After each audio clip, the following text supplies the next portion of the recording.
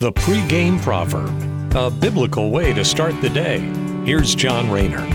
Solomon concludes his soliloquy on getting right with God in the here and now and not waiting until it's too late. And he wraps things up here with a metaphor. Ecclesiastes chapter 12, verse 6 and 7 says, "Yes, remember your Creator now while you are young, before the silver cord of life snaps and the golden bowl is broken.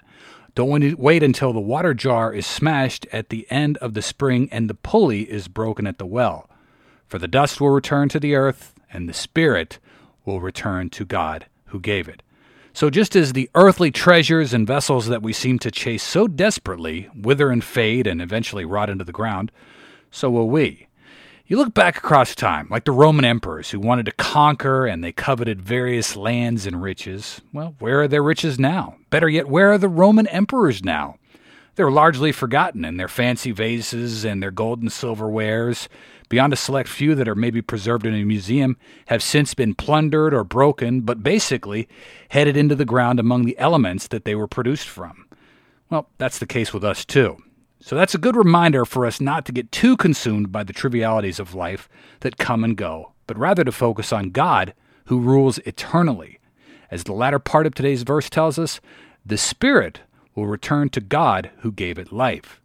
God is the end-all, be-all. The stuff we chase and desire in this life, ourselves included, are headed for the grave and likely going to be an afterthought in 20, 50, 100 years.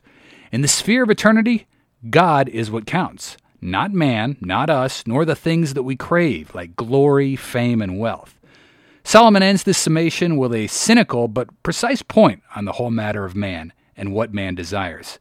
In chapter 12, verse 8, he says, "Vanity of vanities, says the preacher, all is vanity.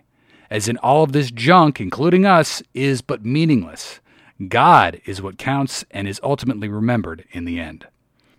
Thanks for listening. Have a great day. Good luck out there, and God bless you. The pregame proverb with John Rayner. Look for it on all podcast platforms and have it delivered to your smartphone. The pregame proverb. Proud partners of The Bar, the Biblical and Reformed Podcast Network.